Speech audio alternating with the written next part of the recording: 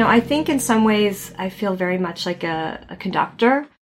That's Erika Smith, describing her role as Chief Executive Officer at ReNetX Bio.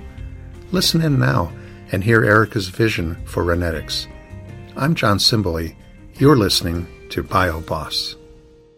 Today I'm speaking with Erika Smith, CEO at ReNetX. Erika, can you start with telling me, how'd you find yourself here at ReNetX? Well, I'll give you a little bit of my background. I actually previously had been at Yale and had launched and run a number of life science investment funds for the university. And prior to that, I had really been mostly on the investor side of things. So I've seen dozens and dozens of companies in my career and helped them and managed them and supported them. And this company came across my desk from Yale, from a faculty member at the university. And never in my career had I found something that was so exciting, and I literally quit my day job, having read about and learned about the science, and so that's kind of how I came to be. So I've been in the company about a year and a half now. It's funny how you have your career build over many, many years, and it really does feel like the culmination of a lot of all the experiences kind of coming together to make this successful. So going way back in time, one of the questions I'm interested in is sort of the formative image somebody had of himself or herself early, and whether that transfers for a lot of people. They didn't become a fireman or a nurse or a princess, but do you remember way back to when you were maybe 8 or 9 or 10 what it was you thought you wanted to do? So, yeah, it's funny. I don't know about 8 or 9 or 10, but I know kind of in my early teen years, I had said, I really want to travel the world. I want to be a translator. I want to speak French and communicate. And the sad part about that is I have no talent in that area. So philosophically, it's a very cool idea. But if you talk to anyone, I don't even try to challenge me on that. But I think in some ways I still am a translator. I'm still a translator in regards to science and business. And so I love science. I've always loved science. And kind of in my, as I went to college, I studied biomedical and electrical engineering. And I really felt that on my epitaph, there's going to be Erika changed something in medicine. I didn't know what it was. And so I do feel like I've kind of continued down that path, and that translation piece of being able to understand the science, but yet put the business needs behind it is, really it is kind of the piece that I accomplished, even though it's not French, so to speak. When I think of translator, I think of someone on one level who takes something and moves it directly to something else. But I also think of the word interpreter, which is rather similar. Mm-hmm. And I'll bet part of what you do is interpreting. You want to expand on that? Absolutely. I mean, you have, the deep science, you've got, all the molecular interactions, all the sort of the deep pieces, and you do need to take that up to a level that lay people can understand. And actually, one of the really interesting things about this company, and we didn't really talk about the nuance of it right yet, but we are working in the central nervous system. We're actually if we're successful, we'll be able to reverse spinal cord injury. We'll be able to, provide function to people that haven't had that before. So at the end of the day, the science is deep. There's so much there, but it's a very simple kind of concept that people can get. And so that interpretation between the deep science, but yet the outcome to individuals is really kind of the thing that resonated with me and resonates with many, many people that we speak to about our company and what we're working on. My default is as a scientist that kind of brought business on, so I always kind of feel like there's always, you need to, people that have deep science backgrounds have an easy, in my opinion, those are the people that can best translate to the business. Not to say there aren't unique individuals that just have business and are able to go backwards, but I kind of take it from that perspective as science and moving it forward. How did you decide you wanted to lead a biopharma company? Well, as I was saying earlier, I have been spending the majority of my career in investments, and I had a fund where Johnson & Johnson had put money in, and we were putting capital into everything from biotherapeutics to healthcare IT. And then at Yale, I launched and ran 2 investment funds for the university. So, when you see a lot of different technologies and ideas, all very exciting, where there's money that's been put behind it, you support it, you're there. But I think, it's kind of like, the concept of, well, am I the hammer, am I the egg? And I'm, when you're talking about, are you really committed to doing this? And I never had really found a company and an opportunity that had the potential that this one had, and that my background and experience would be core and critical to making it happen. And so, this is, in some ways, sort of the swan song of my career, where it's all been additive. And I feel very privileged, very lucky to be able to have sat at the university, have had the experience and the connections, and then to be able to, jump out and lead this organization.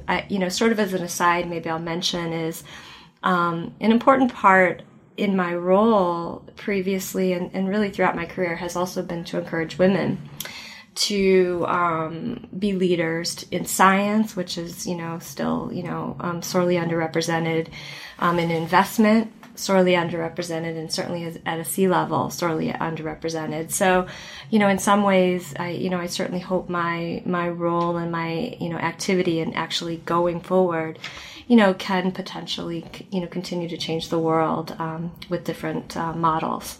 What were you hoping to achieve that you might not have been able to achieve if you'd chosen a different company? Yeah, it's actually sort of funny. When I first connected with ReNetX and the science, again, I'll go back. I'm a biomedical and electrical engineer, and there's nothing more biomedical and electrical engineering than working in connections in the central nervous system. It's the body's electrical system. So way back, 25 plus years ago that I studied the science, so to speak, it's very different. I mean, it's not the same, but it's quite extraordinary to be working in a company that's the core and critical piece of what we're trying to achieve. For someone who's outside the field and they say, Erika, what do you do? Yeah, well, I whether it's up or whether it's down, I kind of simplify it. I'm working with, with the technology that can make people walk again or have functionality where they've been paralyzed. So people get that right away. We don't go into it's a biotechnology company doing all of these things. I can certainly talk that talk, but I think at a very high level, people get that. And, people are excited about it. They want to hear more. And, I think that's what we're doing as an organization, is working in an area where there's people that are and very often when I say what I do,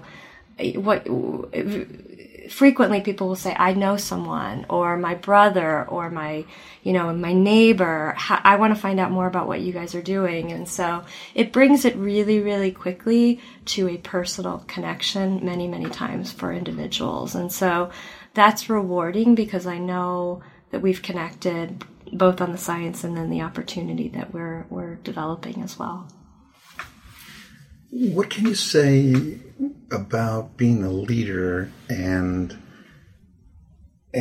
what you've found that works for you? What management style did you have one that you had sort of anticipated you would have, and then one that you have based on experience? Yeah, it's a really good question. We're a relatively small team. We're the 5 of us, and we manage a lot of people. It's like an orchestra people that we manage externally, because you don't have to necessarily have everybody within the organization to accomplish what you need to. So, for example, on the manufacturing side of things, we probably have dozens of people that work at a different facility for us. On our bioanalytics, dozens. So, I think in some ways I feel very much like a conductor, and being able to sort of like pull people forward that need a little bit more. But I've got great individuals at the company. I couldn't feel happier about the team that we have right now. Everybody has such depth, such commitment to what we're working on.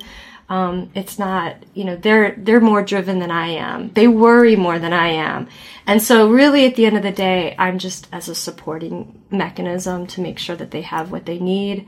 Sometimes I dig into the details, because that's who I am, and just kind of pull pieces out. But at the end of the day, it's just making sure that you kind of keep all the plates in the air, you keep people pulled in, and are additive to the work that, the individuals are doing in my organization to support the many, many, many, many people that are extended from the company.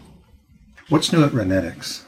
So we are in the process, we're still a preclinical organization, but we're right on the cusp of working with the Food and Drug Administration, the FDA, to be able to get approval for our program and our product to be able to test it in clinical trials. So that's a huge inflection point from a company. It takes the culmination of a career from Steven Strittmatter, who's our technical founder, and it actually makes it real. It makes it something that has been tested many, many times in animals, and now this is the big translation, is can we take what was done early and actually impact human life with our benefit? Do you feel the mixture of giddiness and excitement and I hope I do. I think right now it's just there's so much, you're so into the details of making sure that everything goes well, that everything that we need to have in place is there. So maybe you can ask me once we get to that point. But right now it's literally just making sure that we're checking every box. It's so important to have the right, to have a safe product protocol. It's critical that what we're doing, for patients. And so we're kind of, really, really focused on making sure that we're doing everything correctly right now. And then, hopefully when we get to the other side, we can talk about the giddiness of accomplishment.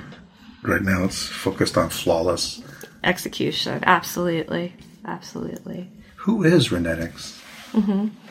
So we say we're a privately held organization that's located in New Haven, Connecticut, spun out from Yale University's research. So, that's kind of what we do. And as I said, at the higher level or the lower level, the point is we are reversing injury in the central nervous system, so brain, spinal cord, where really there is no treatment today. The science has shown, and this has kind of been well established for many years, is if you have a brain injury, or you're, in a car accident and damage your spinal cord, there's no coming back from that. The damage is permanent. That's been well understood for many, many years.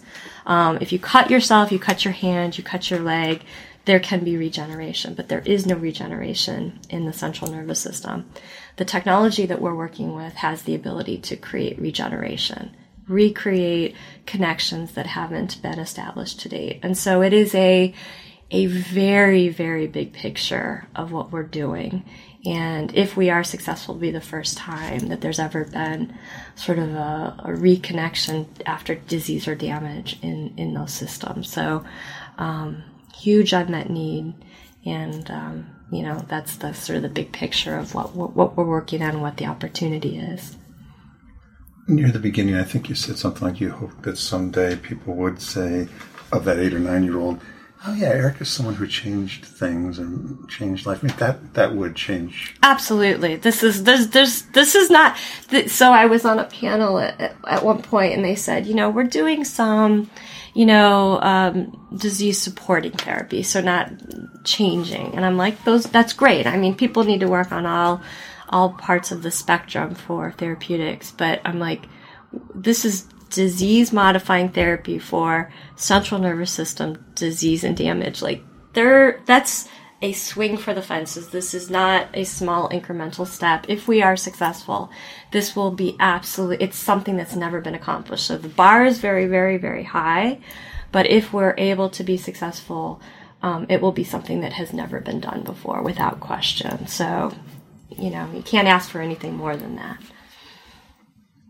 To take that one more step towards being graphic and literal, is there a way to talk about it? If I can picture someone who's so severely debilitated they hardly exist, and then potentially someday they could be. Yeah. Well, I mean, so what our hope and our goal is, and in our trials, we are trying to create functionality where people who have specifically in the first trial that we're working on is in spinal cord injury. So people that have been paralyzed, that after about a year of having injury, there's basically a flat line. There's no improvement that patients will see because there's no regeneration, there's no regrowth. It is what it is. And so what we foresee, if we're successful in what we've seen on animal studies, is that functionality for the very first time will be able to be accomplished. And if you can extrapolate what we've been able to see in rat studies early on, and we've had some non-human primate studies as well, is that nearly a third of rats that were treated with our technology regained weight bearing. So in other words, they were not able to walk on their hind limbs, and a third of them after therapy were able to, even after what is defined as a chronic time point. So where they've been damaged and there's no continued improvement even after that. So, it's a high bar that we want to accomplish, but we have models to show that we can accomplish that, and that's what we're aiming towards. When you tell the story that you've just been telling to me about what ReNetX is and what you're trying to accomplish, I imagine sometimes you hear the playback from them and you say, they got it. And I'm sure that feels good. And then sometimes you hear them saying something to you and you probably think they didn't get it. So when you tell the story and people don't understand, what kinds of things do they not understand? There's people that are working in this area or in general in this area. So probably the most common question I get is the stem cells. It is not. It's a biologic. But that's typically what people think about. And the interesting thing that our molecule is actually there's inhibitors that exist in the central nervous system that basically are there, that when you have damage, there's no regeneration. They're there sort of as an adult protective mechanism. What our technology is actually doing is removing these inhibitors and letting the body regenerate naturally. So it's a small but very, very important differentiator from other kind of technologies that are out there.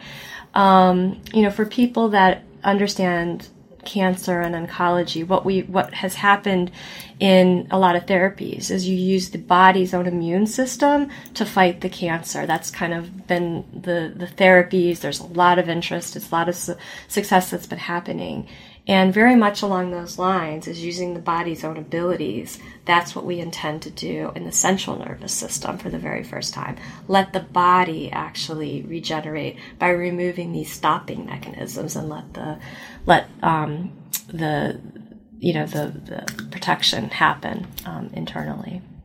So this is a little bit about partnerships, like you were talking about before, about being a conductor. The conductor has lots of partners to work with, the horn section and all. So let's look at a couple of different ways. What kinds of partners, let's not talk about people who work directly at ReNetX, but what kinds of partners do you find make a good fit to the company? Although we're a small company, we don't think small. We have the very top talent that we've engaged in outsourcing our, the pieces that we need to put into place. That's an important part, is being able to have that extension of ourselves be in the very, very top tier of individuals. And so that's what we look at. I think actually a lot of my role coming into the company has been about filtering and interviewing and making sure that we have the right people around us.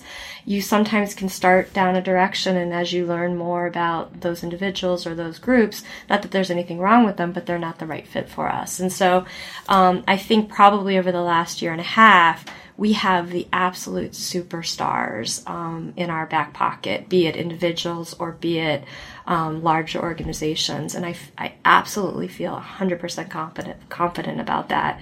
And, that's what our job is to bring those individuals into our team and extend from there. If a couple years from now you're hiring 200 people and they're saying, gee, I wonder if I'd be a good fit, trying to look down the road, if you what kind of people would thrive working here with you? Well, I think, listen, this company, there's so much ups and downs in a small company. You got to be, maybe when I have 200, I'll be in a different place, but you've got to be willing to ride the roller coaster. In biotechnology as a whole, you have to be comfortable with ambiguity and the ability to run a million different ways and have things that you lined up not necessarily always work as expected.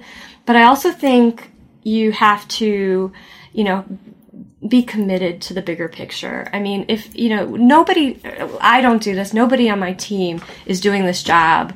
There's a lot of other easier jobs to do, tons and tons and tons that are more predictable and all of that. So there has to be a bigger vision of why people are connecting and working on this. And, those are the people that ideally you would recruit, that you would be part of, that really are inspired with the work that we're doing, that you're not punching a clock, that you're just driving and you're making everything happen.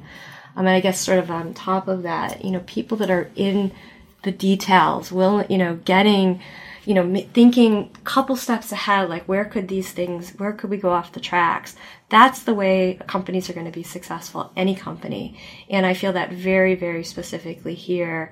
And maybe that's the engineer in me coming out, because, getting into those details is how we're going to be successful, is not taking anything for granted and making sure that we're thinking about all the specifics as well. When you allow yourself to picture success, and I know you're not eager to do that until the company is successful, but not in terms of money, not in terms of fame, not in terms of any of those things, but in terms of the good you might do, what do you allow yourself to think of, like, this could really change? For me, and this is the reason I'm in the company, this technology and this opportunity could be the very first time that you can actually address and reverse damage in the brain and in the spinal cord. So this is a very, very big picture of what we can achieve.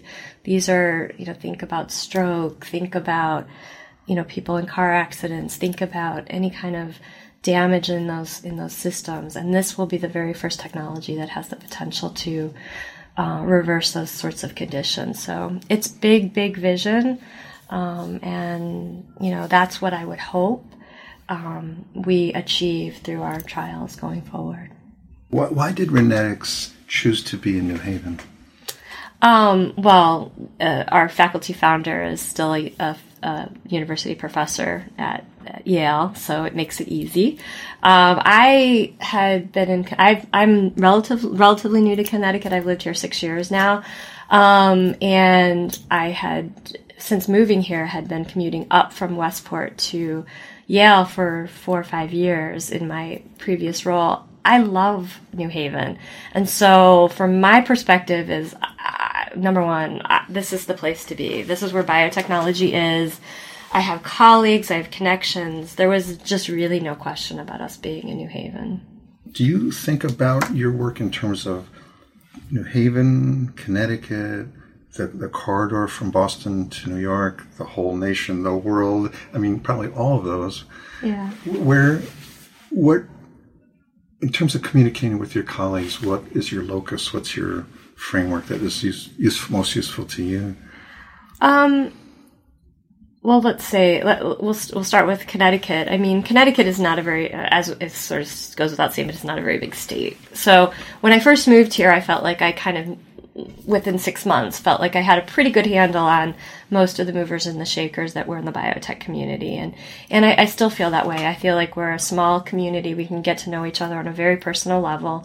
Hugely important when you're recruiting or you're looking for funding. I feel like there's just this foundation of support that exists. So I think Connecticut plays a very, very important role of those connections. But I've lived so many places in my life. I don't see myself just as a Connecticut person, because I do recognize the importance of connections up to Boston and down to New York. And I spend a lot of time in both, as well as on the West Coast.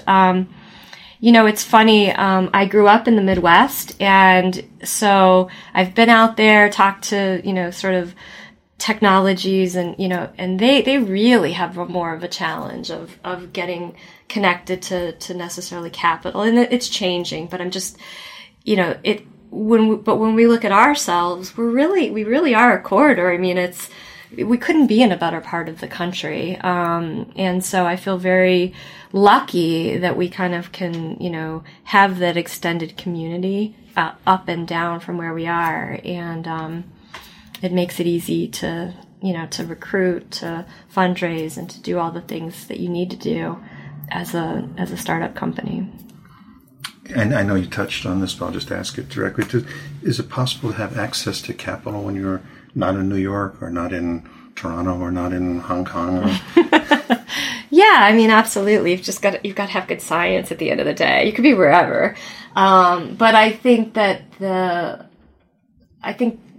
access sitting here to go up to Boston and down to New York and within the state itself is, there's no excuse that you can't raise money here. I mean, I think you just have to have the right, pieces and the right story.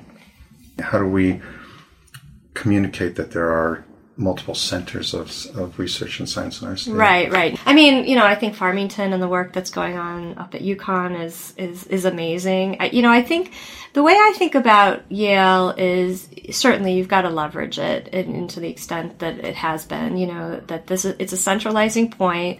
It can bring people from all over the world to Connecticut to sort of see research, and without question, there's other amazing things that are going on as well. So it is really just trying to make sure that we can pull together and speak with a common voice for the community as a whole. I think we'll certainly be stronger for that. I definitely think, having connections and having a point of ways to bring things together is very important. BioCT, for example, at Bio, the large organization, had a really, really wonderful pavilion last year. I've seen it grow up from basically, very little early days, just over the last few years, to a very substantial exhibit. So, I think we're getting there. It takes time. It takes, leadership to make all that happen. Connecticut Innovations is a supporter. They closed, and really they sit on our board, have been a supporter of the company from its early days, way before me.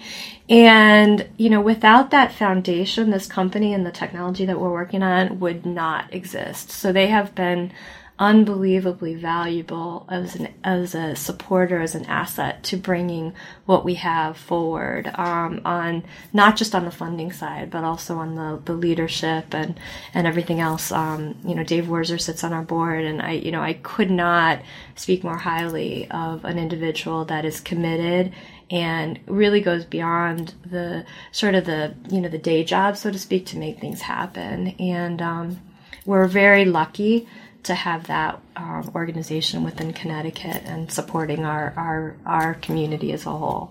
What role does Women in Bio play in making things happen here? Having avenues to encourage diversity in science and in leadership is really important. Women in Bio is one key area. But kind of holistically, I'm, whatever the case, be biotechnology, be it investment, be it anything, anything that we can kind of get the word out and additional support. I was actually selected to write a book for JP Morgan about encouraging women and diversity for accelerators and entrepreneurship centers. And so, it doesn't live just in one area. Anything that we can do to expand that is incredibly important. And, it's a side job. It's not my day job, but it's absolutely core and critical. It's something that, it's what I live and breathe, is to making sure that we have, more diversity, kind of across the board. So organizations that do that, I'm very supportive of, and definitely want to, continue to do what I can to make it happen.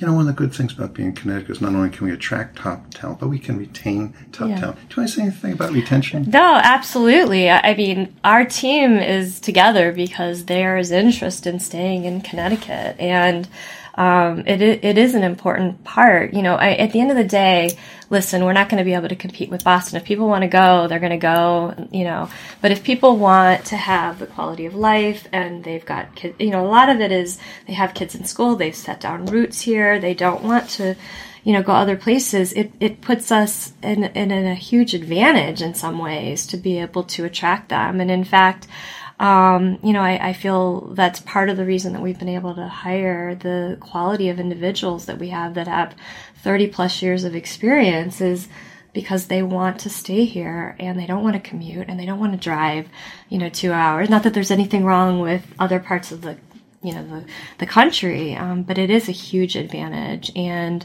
I think the piece that people say quite frequently is we just need to have enough of a group of companies that if one doesn't work out, that there's some other place that they could default to. In Boston, you can walk down the street and you got another job offer. So I think that, having a basis of additional successful organizations that come out of this community will help us in the long run to continue to recruit and certainly retain the talent. Thank you for talking to me today, Erika.